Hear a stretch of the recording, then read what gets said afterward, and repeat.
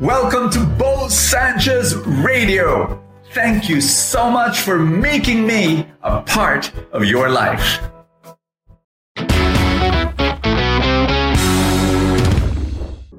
Hi, I'd like to go a little bit deeper than usual today. I want to talk about the problems of organized religion. So, whoa, what's that?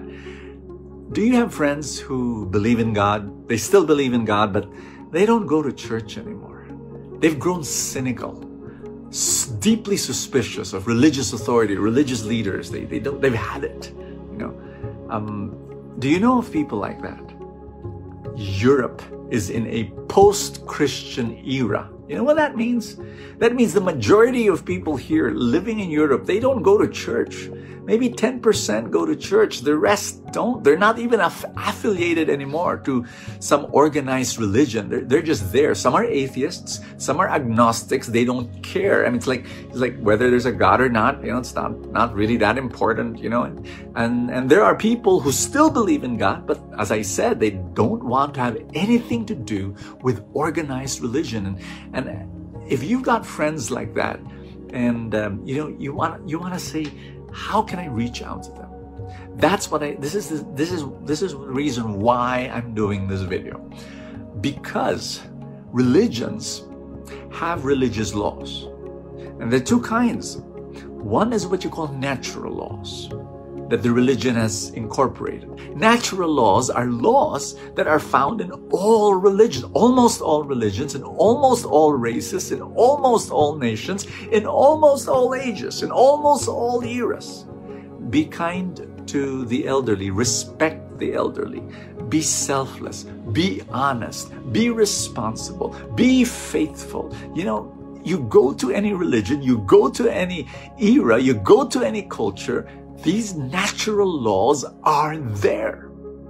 But then there's the second type of religious laws, and these are pertaining to their own religious system, whether that be pray a specific times of the day, don't eat this, don't eat that. Muslims cannot eat pork, and Mormons cannot drink or even drink coffee. Things like that. Here's the problem. Are you ready? When these religious laws become more important than natural laws, that's one reason why the secular world has grown more and more cynical. Because for example, you've got, priests, the sex scandal of a few decades ago, where priests, some of them, very few, but it has blown out of proportions. Some priests were caught as pedophiles, sexually abusing boys. And then you've got some pastors who are ostentatious in their living, flying in jet planes and driving the Rolls Royces, and again that the world around them is just raising their eyebrow and saying, "What's this?" They're supposed to. And then here's a more common example. When you see a religious person who goes to church, who reads the Bible, but then so self-righteous, looks down at everyone, that they're all going to hell and I'm the one that's going to heaven. And you scratch your head, where's the humility? Why is he so arrogant? Religious laws becoming more important than the natural laws. Matthew chapter 12 verse 1. It's the story of the apostles. They were hungry and they broke the Sabbath law. They started picking grain, and that was against their Sabbath law. That was against the religious laws, because, well, you're not supposed to do that on a Sabbath. That's work. But Jesus allowed them. Why? Because the natural law was above the religious law in the mind and in the heart of Jesus. He knew that. And that's what we need to do. We who are part of the organized religion. I am.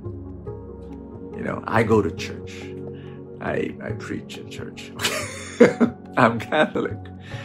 And so That's what we need to always, always, always remember what Jesus taught.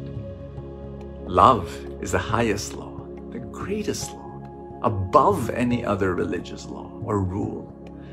And that's what I want to share with you today, that we follow Jesus and we become like Jesus, so that when people see us, people who don't go to church, people who don't believe in God, or people who believe in God but they've grown cynical with organized religion, when people see us, they will say, maybe I will start believing in Jesus because of your example, because I experienced the love of God through you.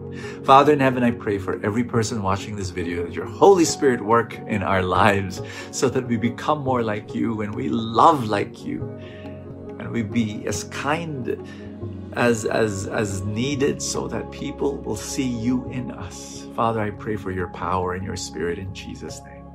Amen and amen. In the name of the Father and of the Son and of the Holy Spirit. Amen. God bless you, and I will see you next week. Have a great weekend.